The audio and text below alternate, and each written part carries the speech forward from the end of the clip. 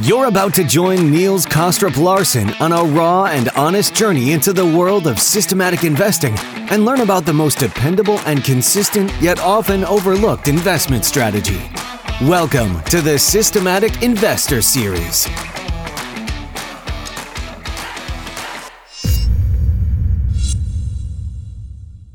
Welcome back to this week's edition of the Systematic Investor Series with Andrew Beer and I, Niels Kostrup Larsen, where each week we take the pulse of the global markets through the lens of a rules-based investor. If you're new to the show, I hope that today's episode will trigger your curiosity enough to check out the back catalog and listen to the past episodes that you may have missed, like last week's episode with Alan, where we discussed if the markets are priced for perfection, how CTAs capitalize on people's behavioral biases, and what we learned so far from speaking to the best managers in the world in our CTA series. Also, I would like to really encourage you to listen to the midweek episode where Kevin was joined by Professor Perry Merling, where they discussed the fascinating is what I meant to say, history of the US dollar and how it came about becoming the world's reserve currency. Fascinating stuff, really. And of course, not to forget, you really should listen to the extra episodes Alan and I are putting out in the last few weeks, where we talk to the largest CTA firms in the world. And I think it's probably the first time it's ever been done where we're trying to capture all of their opinions and views more or less at the same time. So I hope you all enjoy that series as well. Andrew, it is so great to have you back on the podcast. How are you doing? How are things in sunny Florida? Things are terrific. I'm down here for a big ETF conference. So it is, now they're having record cold in New York this weekend. So I'm very happy to be here.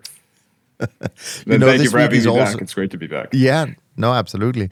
And it's funny because this week, of course, is also the week where CTAs and managed futures funds and hedge funds are meeting in Florida. So it is definitely a busy time to be in the Sunshine State. Now, before we dive into all of the topics we've planned, and it will be a little bit different because, you and I always talk about different things than I do with the other guys. But I do want to try and summarize what kind of happened in the first month of the year. And so January really turned out to be a peculiar month in that the new year kicked off with a general feeling of malaise in terms of the market sentiment stemming from what proved to be a disappointing holiday selling season. The stock market actually started the year trading at the December low as economic data continued to disappoint. The Fed, reacting to a string of weak Q4 economic reports and continued stubborn inflation readings, communicated that they would reduce the magnitude of rate hikes, again from 50 basis points to 25 basis points. And in holding their words, they did exactly that this week on February 1st meeting. Moreover, the committee members loosely suggested that the peak of the rates cycle will now reach 5% and not the 5.25% or 5.5% they communicated just 3 months ago. And that change in messaging succeeded in boosting investors' concerns as witnessed in both stock prices and bond yields. The 30-year yield kicked off 2023 yielding 3.96%, only to close the month of January at 3.63%, as investors fretted that the economy was on the verge of recession and the Fed would be forced to cut rates later this year. Paradoxically, equity indices rallied for the same reason. The S&P 500 gained more than 6% for the month. And while it's still 15% below the all-time high touched in December of 2021, the index has in fact rallied nearly 20% off the 2022 lows, which it touched back in October.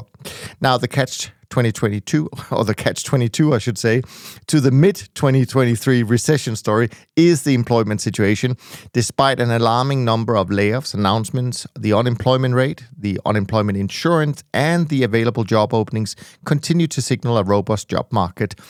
And observers have cited the retirement of baby boomers and the general lack of desire to work as a cause, but there's clearly a worker shortage in play. A recession typically results in spike in unemployment, and if the worker shortage narrative holds true, then perhaps the Fed will be able to engineer the much-desired soft landing. But only time will tell. I think it's fair to say, at this point at least, there seems to be somewhat of a disconnect between what Powell is saying and what the markets are hearing. All right, Andrew, we've been in this year for about 5 weeks. What's been on your radar? What have you been interested in following the first few weeks of this year?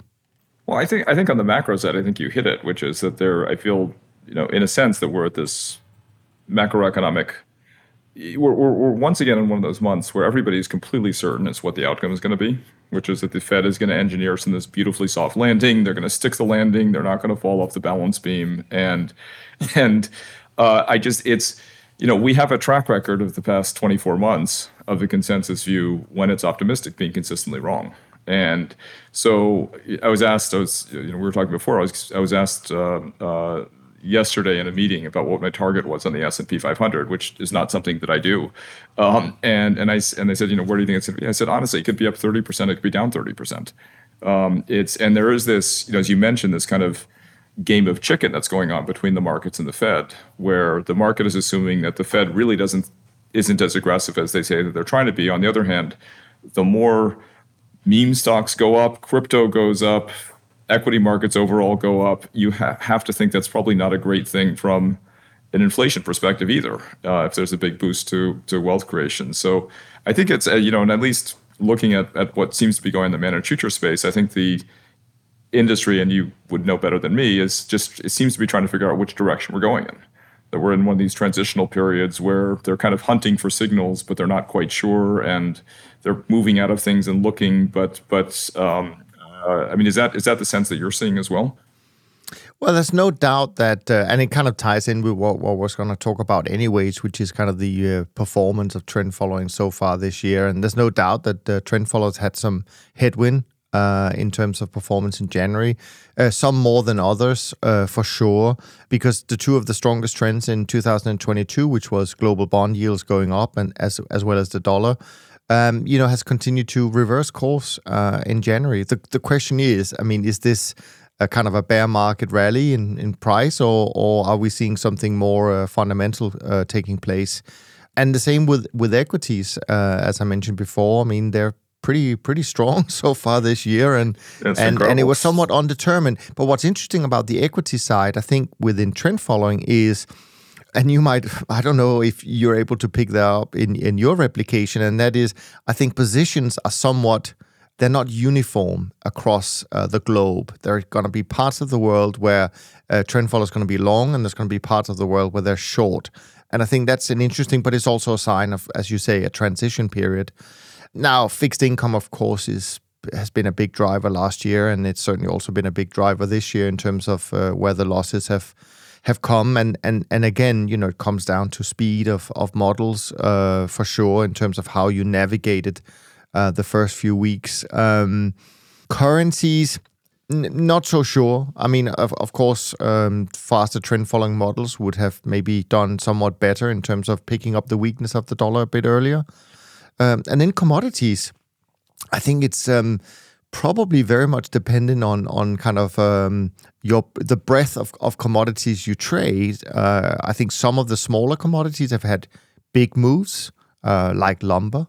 And I see this month, for example, I think things like orange juice, which none of these that we trade on our side, but they're going to have an impact on performance for some managers for sure. But overall, commodities were not necessarily the place where you saw the biggest performance attributions in January, I would say. But it is an interesting start to the year. But I think the real question is, are we just getting a little bit ahead of ourselves, and are we getting too excited? And the wish for a soft landing is so strong. But the interesting part in all of this, when you look at it from an investor point of view, who will both, I hopefully have the traditional investments and some CTA exposure, is that, isn't it just wonderful that what didn't work last year is now working well, and you're probably making more money on your traditional investments because the allocations is bigger than you're losing on your trend following or your CTA side, and that's exactly how it should be. Back to your point about hope, which I think is, so, I've been talking, I wrote a short paper in the beginning of 2021 about the return of inflation. And like a lot of things, I was standing on the shoulders of a giant, and that Stan Druckenmiller made this incredible inflation call, and it was very completely contrarian. And I talked to people for the next 18 months about it. And I think when people talk about trend following, they often talk about taking advantage of behavioral biases. to me, the bigger component of it is actually people's jobs, right? The asset management industry is designed to move slowly, right? We are not supposed to be nervous, crack-addled squirrels who buy and sell because we get one new piece of information. Where advisors are supposed to be steady hands. Consultants come up with 20-year asset allocation assumptions, and so the vast majority of the asset management industry is designed to move slowly. And so when inflation started to happen, it started to happen fast. And so what you really saw was that the vast majority of the asset management industry fought it for 18 months. And every time there was a glimmer of hope, it was, okay, it's a ports issue in LA, it's transitory, it's this, it's that. And so my observation was the reason managed futures did so well in that 18-month period of time was because it was contrarian, right? It wasn't just that they made money, it's that other people weren't reacting because they couldn't, right? If you had a standard 60-40 portfolio at Vanguard at the end of 2020, you had a massive low rates bet everywhere. If you were buying AA bonds at a 1.5% yield, and you had an S&P 500 where you had FANG stocks being supported by low interest rates, and you were buying real estate with 3 caps, everything you were doing had a low rates bet. And everybody who was famous had made money and been leveraged into the low rates bet. Whether it was Cathie Wood or Chase Coleman or crypto people. And so when I was actually in November, I was in Boston on November 10th when it was the first inflation print that came in below expectations. And I was with a lot of big, long-only institutional consultant type investors. And at that point, you could see in their eyes, because we were seeing things in our portfolios, everything was going the wrong direction that day, right? The yen is spiking, rates are coming back down, but I can see the same reaction on their side. And these are long-only guys. They had cut duration. They had, gotten out of growth stocks. They had gone through this kind of wrenching, and they'd finally conceded that we were in this period of perpetually high rates. And then, so I think a lot of what happened in the last 6 months of the year was people panicking and basically saying, because they had 6 weeks, if they didn't readjust their portfolios and get back in, the fear of missing out, but it was also they would be killed on the benchmarking side. And so I think when people talk about how difficult this market has been, a lot of it has been that. And I think on the managed future side, I think what happened basically was that all of us were kind of collectively in this contrarian position. And then now with everybody kind of piling into a lot of the trades by last fall, it means that as the unwinds have happened, as the change have happened, it's just been more violent than it otherwise might have been. Yeah. And the other thing, as I hear you speak, I'm kind of reminded of the fact that I think trend followers actually started going short bonds in early part of 2021. And then over the summer of 2021, we got stopped long because markets took one of those corrections that were just long enough and big enough for us to have to change positions. So our models flipped to the long side, not by much, but still. And then, of course, it all turned out to be kind of a fake signal. And so we just got short again in Q4 of 2021. And there's no emotion, there's no drama. That's just the way it is, even though we as humans, as we observe these changes in direction of our models, sometimes can be a little bit, upset that we just had to close our positions. But that's the strength of what we do, that there is no opinions, there is no sentiment or feeling. There are no research reports to retract. There are no clients to update and tell them that your great 10-year prediction of 3 months ago is now wrong. I think as we'll talk about is how do we take that, right? That incredible strength of the strategies, the dispassionate, cold, rational nature of it, and get people to buy into that the way they buy, to want that as much as they want the illiquidity premium. As much as they want a particular factor that they think is going to do well over the next 70 years. And anyway, so that's also been once I hit the holiday season, I shut off a lot of social media and I said I need to actually learn how to write full sentences again and spend time thinking and processing the hundreds of conversations I've had with people and try to figure out where we go from here. Yeah, no, I mean, great. And I can't wait to dig into some of those thoughts.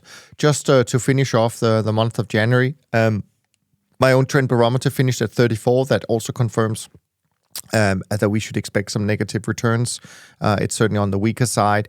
And when I look at the early numbers for the industry, then the beta 50 index was only down 11 bips, so 0.11%. The SocGen CTA index down 0.77%, the trend index down 1.34%, and the short-term traders index was down 0.17%. So this is, of course, incredibly irrelevant, so to speak, in terms of performance. There's no drama in that department. But I will say that, of course, some managers, will have seen much bigger swings than this. It very much depends on the time frame, because the longer term models certainly got hit harder in January. And I speak a little bit from experience in that area.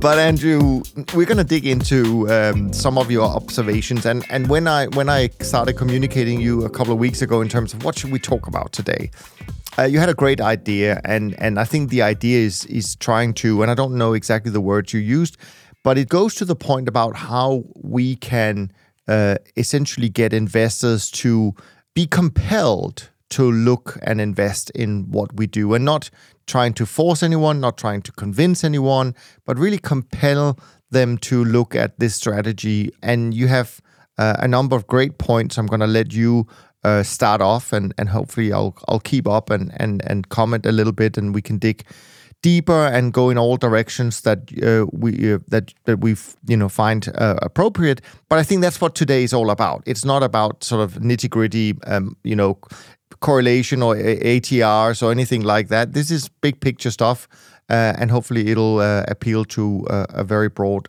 audience in terms of that. So I've heard you say, I think maybe you said it last time you were here, I've seen you put it in your writing, that managed futures is the single most valuable diversifier you can add to a portfolio of stocks and bonds. Now, of course, this is something that became clear to me after I read the 1983 Dr. John Lindner study, which came out just a few years before I started in this industry, that I thought, wow, this is really great. So what's funny about some of the points that we're going to be talking about today is that they're kind of the same as they have been for a while, but we're going to maybe talk about them in a slightly different way. And I know you have some great analogies that you use to explain things. So I'm excited about our conversation. So why don't let's just start with kind of the point number one, so to speak. Sure. So, as usual, I'm late to the game. So I'm and learning from people who've been doing this for a lot longer than I have. So just as a reminder, like we got into the managed future space in 2015 when we were building a portfolio, and our business is really not to build our own strategies. So we did look at building simple trend strategies and we looked at the risk premium products. We looked at a bunch of different things. When I take a step back and look at just the basic, forget about the headline of what it is, right? And you say that here's a strategy that has 4 characteristics. And by the way, when I say the strategy, I mean the SocGen CTA index, because one of the incredibly annoying things about hedge funds is you don't have 70 years of good data for obvious reasons. But the SocGen has done everybody a great service by, from January 2020 to the present, saying, what are the top 20 guys in the space, the 20 largest guys in the space, and how have they done? So we kind of consider that to be the gold standard of data on the space, and Barclays has good data as well, as do some other places now. But if you look at that data from 2000 to the present, so but through the dot-com crisis, through the GFC, through 2022, you have a strategy that has done 75% of the returns of equities, 120% of the returns of bonds. Now, it has done that with zero correlation to either one of those. It has a max drawdown over 22 years of 14%, which is less than a third of equities, which have had 250% drawdowns, and now is less than bonds. And it's done the best when stocks and bonds have done the worst. Well, I shouldn't say stocks and bonds, but when 60-40 portfolios have done the worst, like 2000 through 2002, 2008, and 2022, it's done the best. So if you stop there and you're building an asset allocation model, the debate is over, right? This strategy, defined broadly as the overall space, should be 5 to 20% of every portfolio. And it has much more diversification benefits than private equity, which is, even if they don't mark to market, and Cliff Asness's head explodes when you get the smoothing of returns. But it's obviously highly correlated to the equity markets, whether people want to believe it or not. Private credit is obviously correlated to bonds. And now we're in a world where stocks and bonds are going to be moving together probably for the next 10 or 20 years. So I think when you just stop there, and so to me, the really interesting question about managed futures is, why don't people own more? So in our space, in the ETF space in the US, it grew a lot last year, and we're still about somewhere between 2 and 3 basis points of the overall ETF world. Not 1%, not 50 basis points, not over. In the mutual fund space, let's say it's 25 billion in assets, right? So that's maybe 6% of the overall liquid alts world in the US, in the US mutual fund world, and has infinitely more diversification benefits than the other 94%. And it's 10 basis points of the overall mutual fund world. So in December when I unplugged, and I've had the great opportunity of talking to tons of people on the U.S. advisor side, at the wealth management platforms, less so on the institutional side and the family office side, but I'm talking to those guys a little bit more now. Is just, to me, the fascinating question is, 9 out of 10 guys I talk to don't have anything in the space. And so why? What is it that stops them from owning it? What is it that makes it so easy for them to say, I want to own private equity at the tail end of a bull market where the industry has been completely changed and capacity constrained and all sorts of other issues. And so that's been my obsessive focus. And I'm trying to write about it and talk to people about it, because I think we just need to find a way to bring more people into the tent. I think it'll be good for them and good for their clients and good for their businesses if we can get it right. Yeah, no, I obviously completely agree with all of that. But before we then dive into some of the things that we hopefully can help with in terms of overcoming some of these challenges, I wanted just to pick up on one little sentence you said, and I'm curious whether there's something you think about in terms of why you believe that. But you mentioned that stocks and bonds are likely to move in tandem for the next 10 years. And is there a reason why you think that's the case? I'm just curious. So there people who study this, and I'm not somebody who studies it myself, but people who I think are very smart and spend their time thinking about these things. They look at, and PIMCO did a study on this as well, and from what I've heard, they're quite good at the whole bond market thing. But basically, when rates get higher, that the inverse correlation, when you look at stocks and bonds over very long periods of time, when rates get, and you divide that according to the absolute level of interest rates, as rates get above about 4%, you tend to see positive correlations over time. What all the underlying drivers are, I don't know, but all I know is that in 2022, they both went down together. In October, they all went up together, or November, they all went up together. This month, they're both going up together. So January doesn't. So it doesn't feel like they're really offsetting each other. Now, I think the reality is the inverse correlation of stocks and bonds has always, even in the 2010s, was a little bit of an absurd statement because it was obvious that Fed policy was driving both. But what happens is, is statistical models have kind of, when statistical models get involved, people's brains, human brains, just sort of stop working and they want to see what the models say. So even though you had this underlying factor driving both of them, the day-to-day or month-to-month correlation between the Bloomberg Ag and an equity market was low or negative. But you take over a longer period of time, you see they're both going up. So I think it's been an issue for a while, but I think just statistically, anybody who's building a model right now has a major problem because they're turning the dials on what their assumptions are, their correlation and other assumptions over the next 10 years. And it's not negative the way it was. It's going to be, maybe it's, something. So. Yeah, no, I completely agree. I mean, and this is the data that I have been looking on as well. And I also, about a couple of years ago, started talking about it on the podcast saying, well, this is most likely going to happen. And so I completely agree with that. And also, it kind of touches on another thing that I think is important, and maybe we'll come to that later in the discussion. And this is this thing about, sometimes we just need to trust the evidence, and we shouldn't be too kind of concerned about trying to explain every single little detail as to why this will happen. But you sometimes just have to say, well, as you say, if it's happened most of the time in the last 100 plus years, there's probably a high probability that it's going to continue to work like this.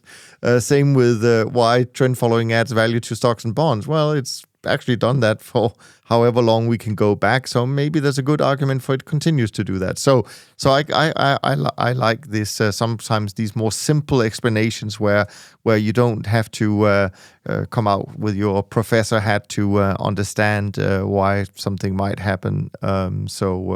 Well, but I think it has a really interesting implication for diversified portfolios because, I mean, you can in a sense divide the portfolio into things that are correlated to stocks and things that are correlated to bonds, and then truly other stuff.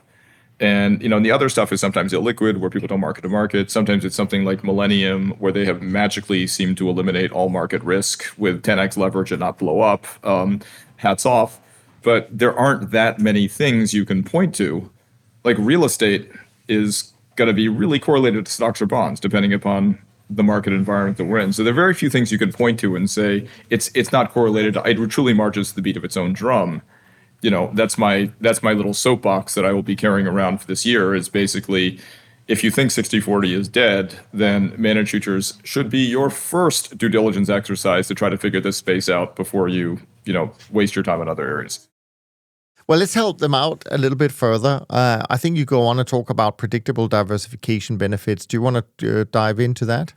So the world has been taken over by the idea of building diversified models. Right? In the 1990s, people started to build models, and a guy named Brinson and Bierbauer wrote a paper that basically said, look, the reality is if you get the asset allocation right, that's 90% of what you do. Right? What that's done is, first it took through the institutional consulting world, it overtook the institutional space. Right, so let's add more and more slices to the portfolio, and we'll add more and more complexity, and our Sharpe ratio over the next 10 years will go from 0.4 to 0.42. But people like it. It's complicated. There are always things you can point to. That same thing has happened in the wealth management space. Now, the difference on the wealth management space, though, is that people build asset allocation models. So how do you decide what to put in it? Right? You can look at the past, and you can look at all the data in the past, but then you end up saying, well, yeah, I really wish I'd owned the S&P 500 or the NASDAQ over the past 10 years. That's not necessarily what I want to own over the next 10 years. So you start with the historical data, and then you massage it to come up to line it up, and it's 80% art, 20% science to try to figure out what you think the world is going to look like over the next 10 years. Are emerging markets going to come back? What sort of premium should they have? And then so you divide up the asset allocation pie into all these different buckets. Then comes fund selection. And all fund selection is, the sole purpose of fund selection is to find something that matches or outperforms each of those pies in the bucket. Right? So one way to do it would say, okay, so I've used the SocGen CTA index to decide that this space is amazing from an asset allocation perspective. And look at Dunn. They've done better. Right? So I not only get these great diversification benefits of the space, which I can see, but even better, because Dunn's going to be my pick for that. That's where I mean sort of the category, the strategy of diversification benefits, but individual funds within it will be quite different. And so I think the challenge is on the institutional side of the fence. So because in a sense, the managed future space grew up as single manager products being offered to family offices, institutional investors, wealth management platforms, et cetera. And in the larger investors, they can build their own cars from these different parts. And you can combine a short-term guy, a long-term guy, throw in a counter-trend guy or whatever, and you get some sort of diversification. But really, all the role of that is to construct something that looks like or matches or outperforms the benchmark you just used in deciding that you want this to be a 5% or 10% allocation in your portfolio. And so the problem is that doesn't translate easily into the wealth management world. Because most guys in the wealth management world, and it's not just managed futures, it's equity long short, they generally say, I want this strategy, and they pick one fund.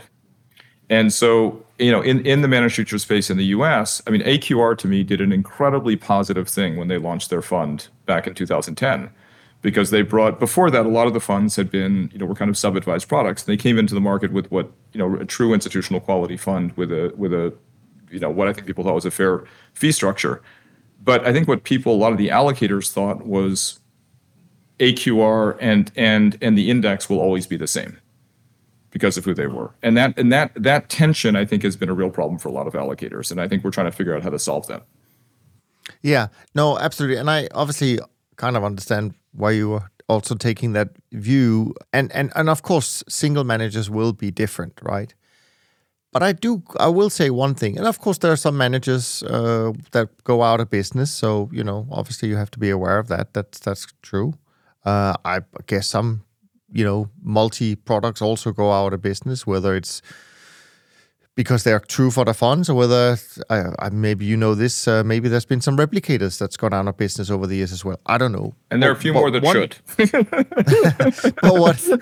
but what I will say, to some extent, and wanted to hear maybe your thoughts on that, couldn't you argue, from my side of the table, couldn't you argue that if you pick someone that's been around for a long time, so there are plenty of established names that I think is unlikely to go out of business, right? That actually their performance in the long run will be pretty close to the SocGen CTA index, if that's what people want, right? Because I do accept the variability in performance year by year or whatever.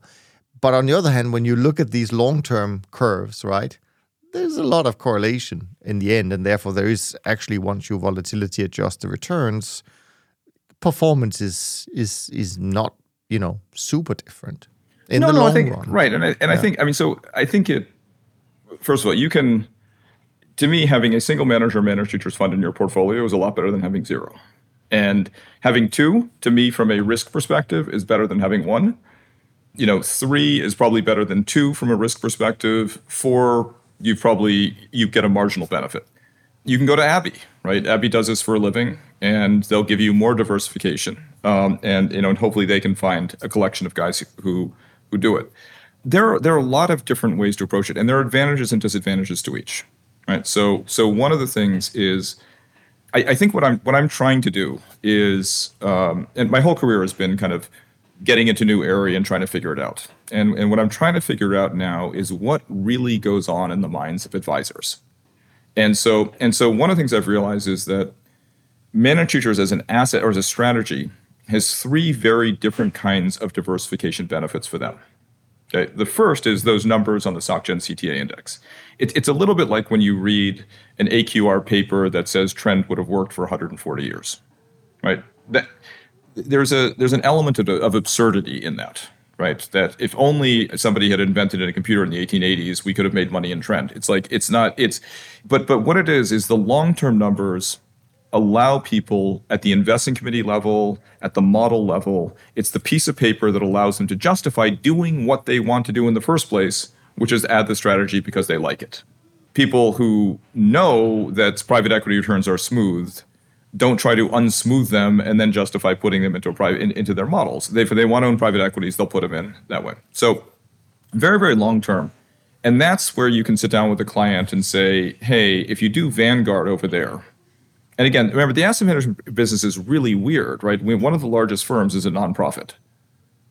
Right? I mean, imagine if Citadel tomorrow decided, yes, thank you, we made $10 billion, whatever we made last year. Now we're doing it for free. Okay? Like what that would do to Millennium and everybody else.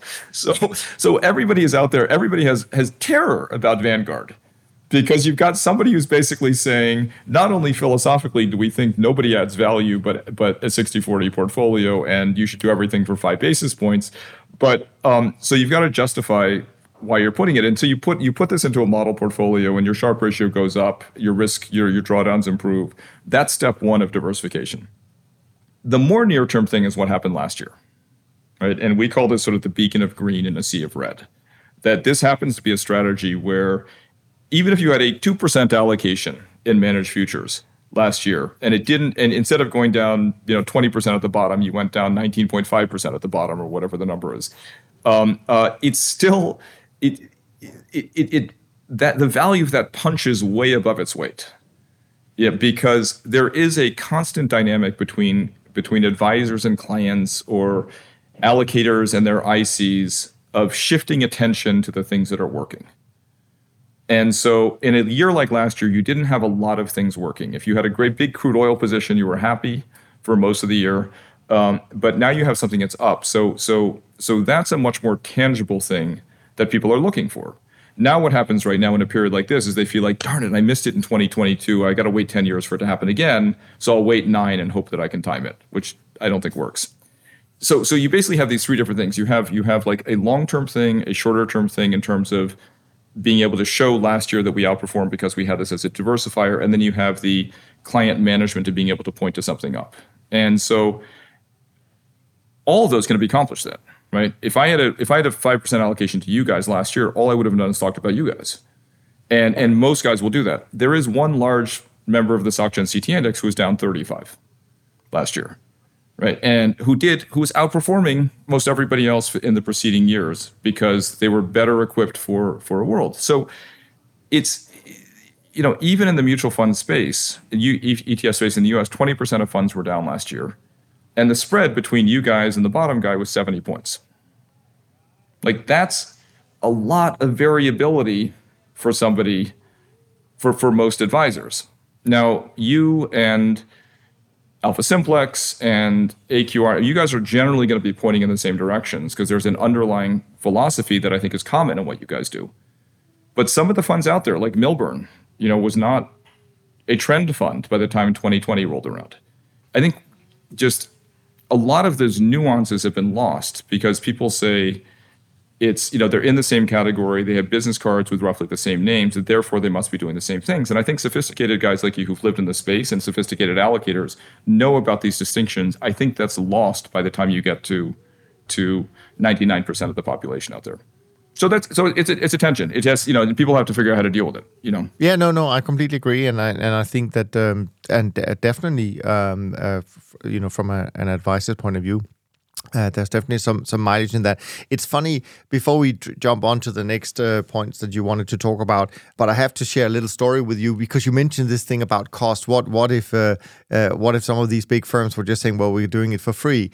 Well, I actually happened to be at a conference last week in Barcelona, and it was not a trend following or futures conference. It was actually a volatility conference, but to my pleasant surprise, there was quite a bit of trend following that was being talked about, right? And there were even some presentations being done by big investment banks about trend following. And it was kind of funny because both of the ones I noticed had some, let's put it, interesting ways of showing it or talking about it. And I'm not going to name any names, but there was one very large investment bank that claims to have $3 to $4 billion in their trend strategies. And when asked by one of the people in the audience about, okay, so how much do you cost? What does it cost? How do you charge it for it? And the guy basically said, well, it doesn't really cost anything.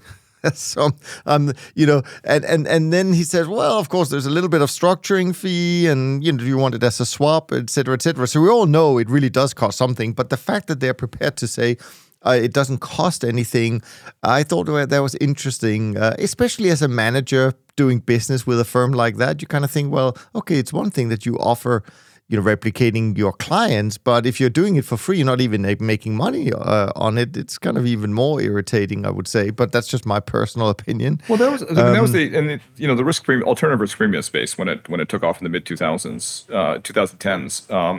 It was all in swaps, and so for the first couple of years, it was basically marketed as free, and then regulators and boards and stuff said, so you got to do a little better than that. And so they got bumped out of some of the portfolios that they'd been in because 0 turned out to be 3. I know of one case where 0 turned out to be 9 when you got through everything. So I think I'm often framed as a I'm not an anti-fee guy, right? I'm a red-blooded capitalist like everybody else. I'm doing this. I get up in the morning, we talk about 4 or 5 in the morning, and I do this stuff because I love it, but I also want to make money doing it. And figuring out kind of what the right fee deal is not just a moral exercise, it's also an economic and cost-benefit exercise. And I've said a lot of strategies have tremendous value.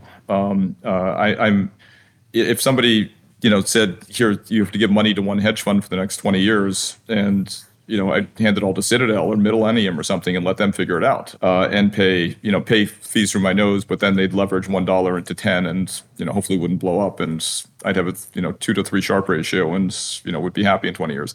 But But I do think there needs to be, I think what happens is in the asset management industry and in the hedge fund industry of old, people always would say, I only care about net of fee returns. But what they're really saying is, I'm going to buy a fund who's gone up where nobody cares about fees.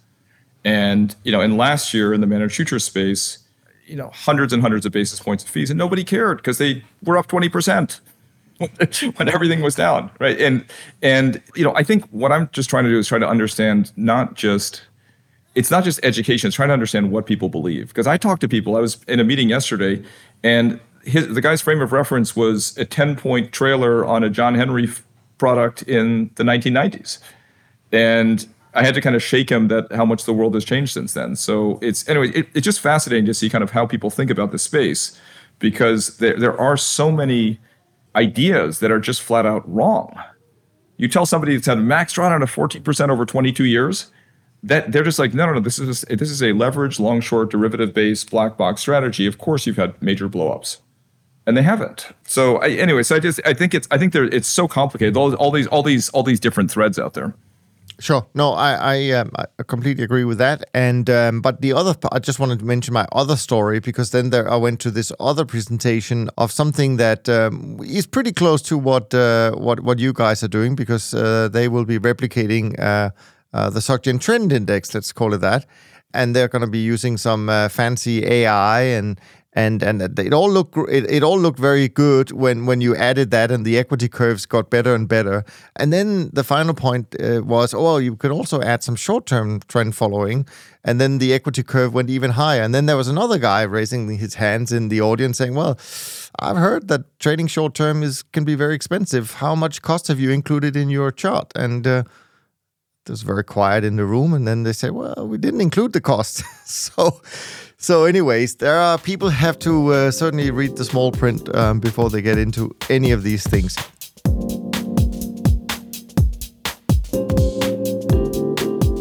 Anyways, let's move on.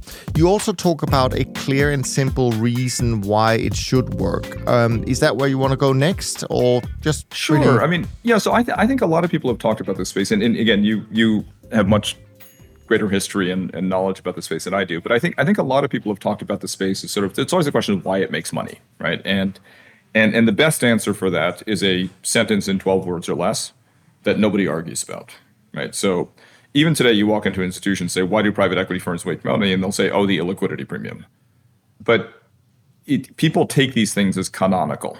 In the managed future space, particularly in the 2010s, and I think it started with Asmus's paper. He wrote a paper called an alternative future back in the mid 2000s. And what he really kind of, I think, established was this idea that you could identify some more complicated strategy that was driving the performance of a particular hedge fund strategy that seemed even more complicated than that.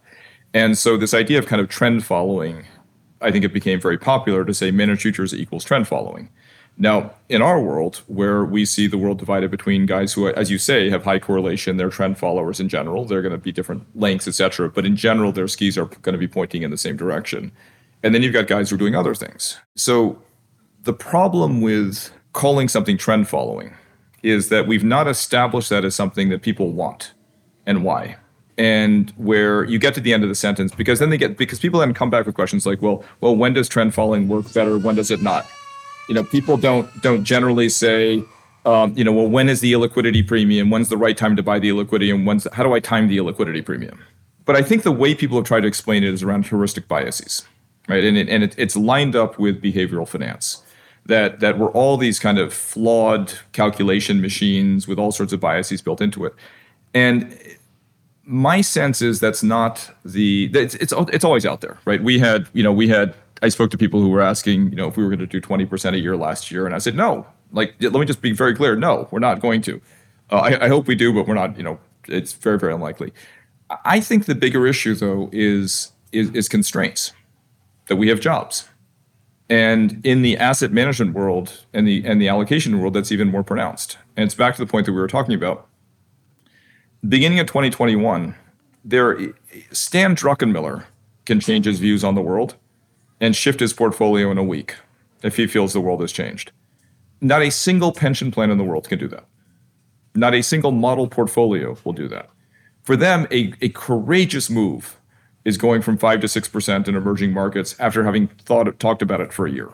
And that's very much by design, right? The whole ethos of asset management, the whole wealth management industry, the institutional asset management industry is the smart guys are patient.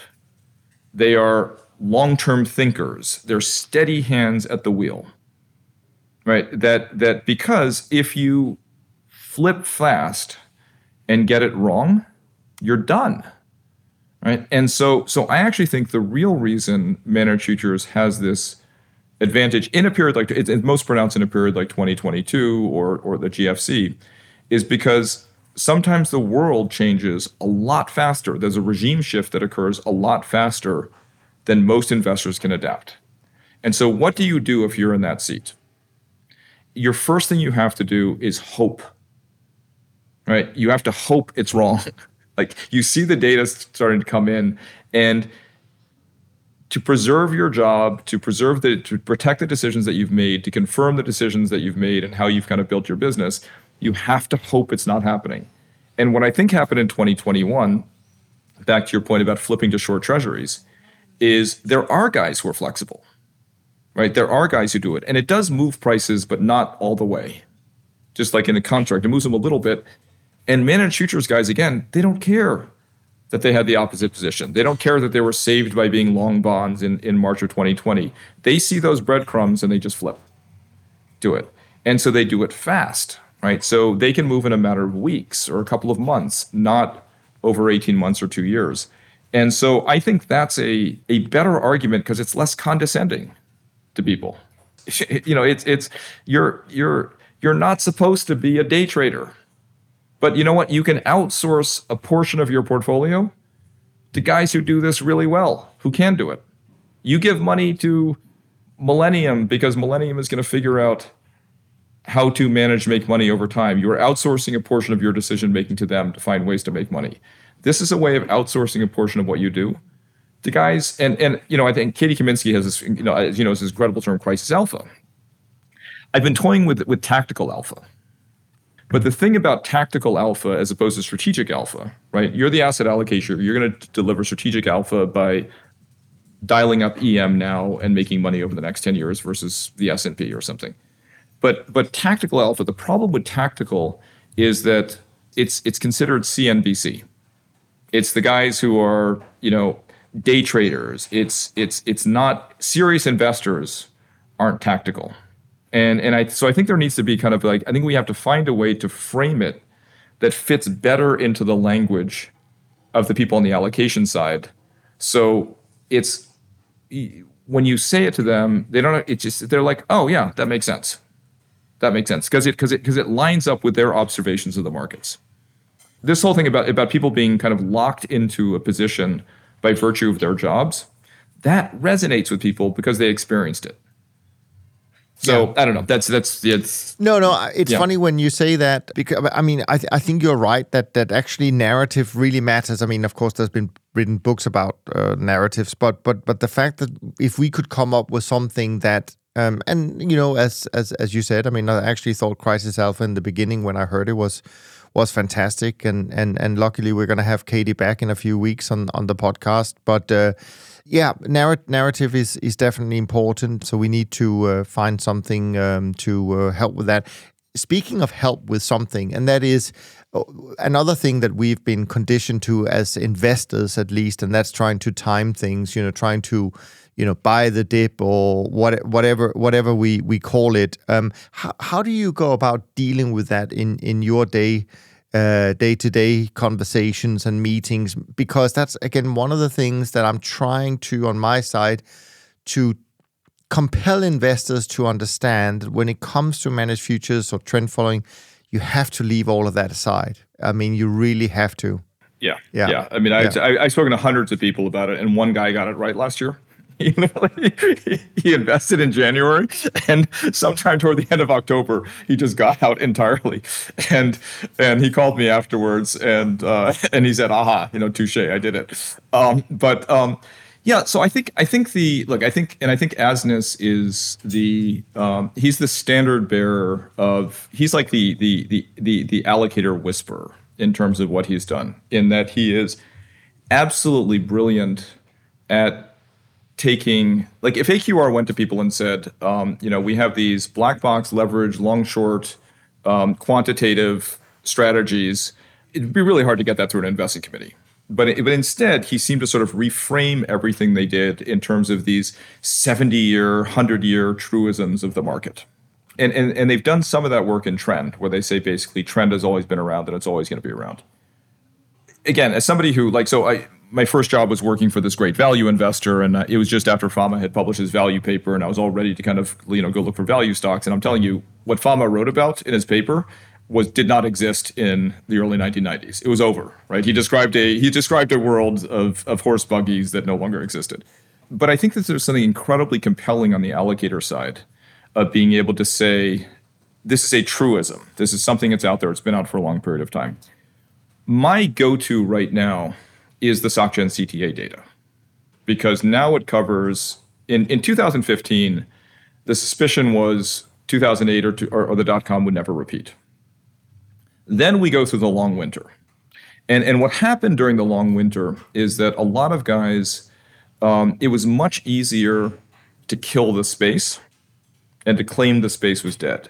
So it became very, very cool during that period of time as an allocator to say, oh, I used to like managed futures. And I would hear stories of people, I invested with Man AHL in 2005, and then I got out in 2013. So, and in part, that was also because everything else was working. So I think the first step is to talk about the benefits over a longer period of time as we do, so that the month-to-month fluctuations.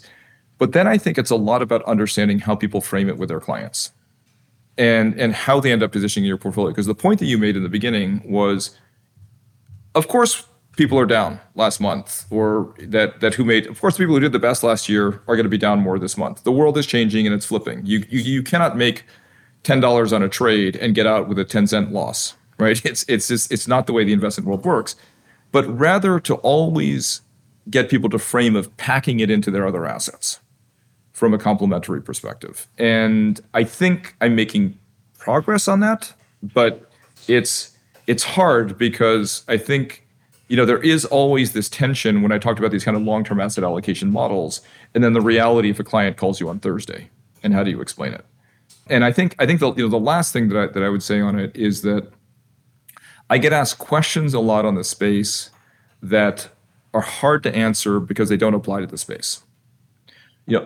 Do you feel better about medium-term or short-term trend right now? Is a question I get. What duration? I have absolutely no idea how to answer that. Right? And so my answer is yes, I feel I like both. It's like so I think it's because in a sense what people have done on the asset management side is they always have a really good narrative of why not to sell it at the bottom. And that has a lot to do with the psychology of alligators. So when, and I've worked and been friends with a lot of guys who invest in hedge funds, and we joke about this. When they go to make a decision to invest in a hedge fund, they've got these elaborate, 20-page due diligence reports, and they're like, in a high volatility environment, they're going to thrive, and in this environment, they're going to whatever. And then invariably a couple of years later, one of those scenarios has happened, and the fund has done nothing like they thought. Right? So what does a Stan Druckenmiller or George Soros do? They sell it. They're out, right? But the moment somebody pulls a trigger on a fund, it's they're wed to it. It's their fund, and so in a lot of areas, like if you invest with a value guy and he does terribly for 5 years during the value crisis, your argument is, well, don't get out now because all of his stocks are trading at 3 times EBITDA. You don't want to be the guy, and there's this, and it plays into this ethos of you don't want to be the guy who gets out at the wrong time. The problem in managed futures, there's no argument for reversals. There's no strong argument for short-term reversals. Because then you're getting into a discussion about the intrinsic value. So, don't. We lost money on. We were still short treasuries last month, and we lost money on it. Don't get it now because yields are definitely going to go higher. We don't want to be having that discussion with people. We don't want to become the macro strategist. So I'm not sure how to handle that, but I think that's a really important psychological piece that we're missing. And what I'm trying to do with it is basically say, forget about month to month. Just you got to find a way to leave it alone and, look at 2022, look at these different periods, look at over longer periods of time. That's where the benefit is, and you've got to be able to withstand it. But I haven't figured it out yet, but I'm trying to keep working on it. No. I mean, I like your thoughts on this, and I would say my own views on this is that this is I think where it gets really hard, because we, unlike so many other types of investments, when it comes to this, we have to get people just to look at the data, just to look at the evidence, because we see talking heads on CNBC and Bloomberg coming with all of their predictions, but usually, nobody knows the future, right? And even central banks never forecast a crisis in advance. It just never happens. Yet, most people love to hear these views and so on and so forth. But when it comes to managed futures and trend following, we have to just really look at the evidence, which you would think would be enormously appealing to people. Say, well, let's just look at the evidence, right? You think, well, let's look at the evidence, like you do in so many things. I mean, you don't go into a court case saying, well, let me think what might have happened. I mean, you look at the evidence, right? So you would think that there should be some appeal. My view is that's not how allocations work, right? That people decide what they want to do, and they look for things to support it. So one data point that But wouldn't you say, Andrew, that the evidence should support it, right? Of course, but people will come up with the evidence that they want. My experience with allocators is that there's a reason they like something. There's a reason they want something. They want diversification. They want to be able to point to it. The evidence on managed futures is as a strategy is indisputable, right? It's not. But how do you get them to want it? And I think getting them to want it is about, and again, first of all, I'm dealing with advisors who are dealing with, dentists and lawyers and others. So there's a huge translation issue in all of this stuff. And I think that's where metaphors comes in, right? Because it's got to be a way that resonates. So I wrote this Barron's article editorial, and I basically, talked about managed futures being hurricane insurance, but also one where you can get paid while you're waiting for the storm. Because, or experiment with metaphors, like I've seen people use like riding market waves. And so I've been trying to expand that and say, so here are guys who basically spend their lives building models, trying to figure out how to ride market waves. And every now and then you'll have an earthquake that creates a series of tsunamis. And that's when they do the best, right? Because I think what I found on my side is that once you get into the weeds talking about things and talking about data, people are trained to, they're suspicious of it, right? Because if you're a typical allocator, you're getting sold nonsense all day long. Somebody comes in with ARK and they tell you in 2000 and they tell you that Cathie Wood is the greatest stock picker who's ever lived, and look where things like that get you. Like it's people sell what they have and what's gone up, and they don't tell you it was luck. They don't tell you it was a convergence of things that happened to go in their favor. They tell you it was skill, and it's a repeatable skill. And so allocators are trained whenever you present them with an argument to, they're trained to try to pick it apart. The way you can mitigate that, I believe, is that psychologically, when somebody wants something because of the benefits that they can see, back to your point about the evidence, they don't ask the questions because they don't want to hear bad things. Right? At that point, they're going to ask the questions that are not about trying to understand, because I used to have conversations with people about what we do, and they would want to understand the nitty-gritty of how the models work and how they work and what's the data source and everything. And I realized over time, it's like, guys, we do this for a living. Dunn does this for a living. Like, there's no, you're not going to walk in and pick apart their models and say, are you sure that's coded correctly?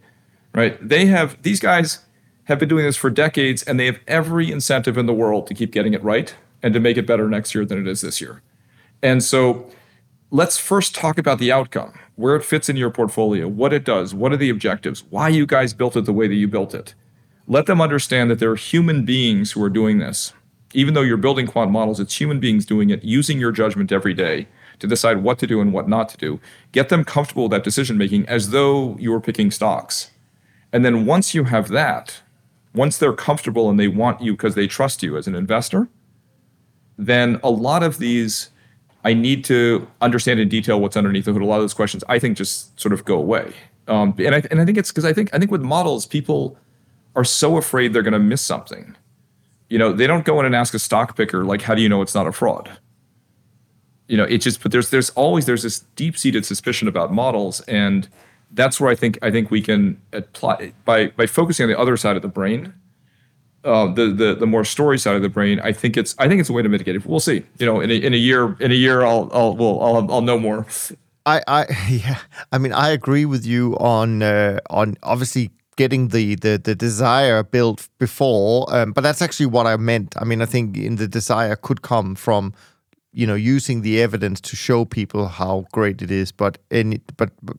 So all right, now I've got one more topic, which is not one of your topics, but it concerns you. But is there anything else you wanted to share in terms of this kind of plan we had in how we get people? No, look, I love talking. First, I love talking to anybody about this stuff because I learn a lot from both people like you who've been dealing with a different kind of investor than I deal with for years. I think for people within the industry, I just hope we can keep comparing notes, because I think collectively the industry, what we all do, should be 10x what it is now. And my first job on the private equity side was in 1993, and a $1 billion private equity fund was a huge deal back then. Right now, it's if we can get the messaging, the education, the positioning right, the industry can be 5 or 10x what it is right now, and that requires having these kinds of conversations, I think, because it's not because the evidence is there, right? Then the question is, it's what's stopping people from following the evidence. Yeah. Well, the good news is that it's already 2x, Andrew, and I think you know where I'm going, because there now is apparently from a tweet or a few tweets that was shared, a filing for launching a DBMF 2x. So now you, as the replicator, is being replicated. They're cutting your fees in half. What is going on, Andrew? And how are they doing it? Do you know how they're doing it? So actually, from our perspective, we're not involved in the launch of the fund, but where it's actually, if he raises $1, in theory, $2 comes into the ETF. Basically, the way it's set up. So it's actually they borrow 50 cents every time. Yeah, I mean, how they actually do the mechanics of it involve banks and swaps and things like that. But basically, so I'm fully supportive of what Matt is doing on it, because one of the things I've learned on the investor side is to focus on the guys who I think. So sorry to interrupt you here, because you said something that actually I just want to be fully clear. I understand it. So are they actually investing in your fund with twice the amount? What I understand happens technically in these leveraged vehicles is that $1 comes into his ETF. There is a swap with a bank where the bank can either look at our positions and hedge themselves through futures contracts with basically 2x leverage, or they can go out and just buy DBMF as a hedge. My expectation is that they're going to do a lot. That's a lot easier for them to do that than the other. But if it goes in the other direction, I'll feel a little bit stupid. No wonder you're supportive of his job if they're going to buy 2 times your fund. Well, because what he's addressing. So we had a lot of people ask me last year, why isn't there? Because there's a whole movement around capital efficiency, and in the ETF, I mean, in the managed futures world, and institutions often think it's silly that you put up $1 to get $1 of exposure. Why not just put up margin? I can do other things with my, I can invest the fixed income myself, et cetera. But in the ETF world, in the model world, there's this idea around capital efficiency. And then there's a whole segment of investors that we call them gunslingers, right? They want, these are the guys who want to be 2x Tesla because, 1x isn't enough. That's Matt's bailiwick, right? He knows that world very well. I'm never going to spend my time on that world. I want to spend my time with sober ETF allocators who have 60-40 portfolios and are trying to figure out where to move 5% of it. That's always going to be our audience. That's why we built what we do. So to me, it's just and there's been a huge proliferation of products in the ETF world. So I very much wish Matt to have the best success with it. But we have no direct involvement in it. No. But I mean, so maybe it's a little bit of a, let's say, I don't know what the word is. I have to be careful here. But maybe it's not entirely true to say that it is at lower fees, because you actually don't know exactly how much fees are packed into this, either through a swap, either through paying you and then charging themselves, etc., etc. I mean, this is kind of a bit of a jungle, which I was hoping we were getting away from, because I think transparency is incredibly important in terms, especially when it comes to fees and stuff like that. But if there are different avenues for them to get that 2x DBMF, then that could be interesting. There are tons and tons of technical issues around leverage ETFs. Do you do daily rebalancing? Do you do, like Jerry Parker, I think, was making a point. He read the prospectus and had some view on.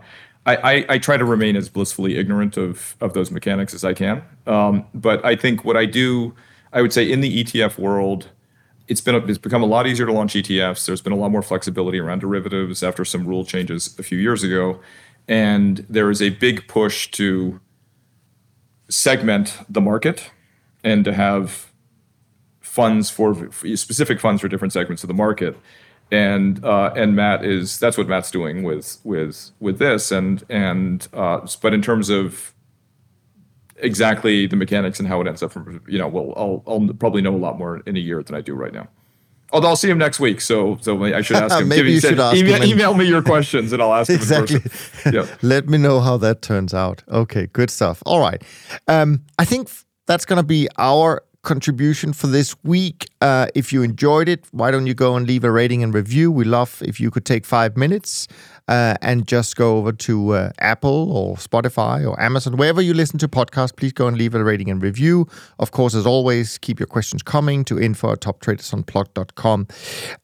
Next week, I'm not sure yet who will be joining me. It shouldn't stop you from sending in questions. I'm sure some of us will be able to answer them, but we'll do our very best. And of course, go and follow Andrew and some of the other co-hosts here on Twitter. There's lots of great information there. With that said, from Andrew and me, thanks ever so much for listening. We look forward to being back with you next week. And in the meantime, take care of yourself and take care of each other. Thanks for listening to the Systematic Investor podcast series. If you enjoy this series, go on over to iTunes and leave an honest rating and review. And be sure to listen to all the other episodes from Top Traders Unplugged. If you have questions about systematic investing, send us an email with the word question in the subject line to info@toptradersunplugged.com and we'll try to get it on the show.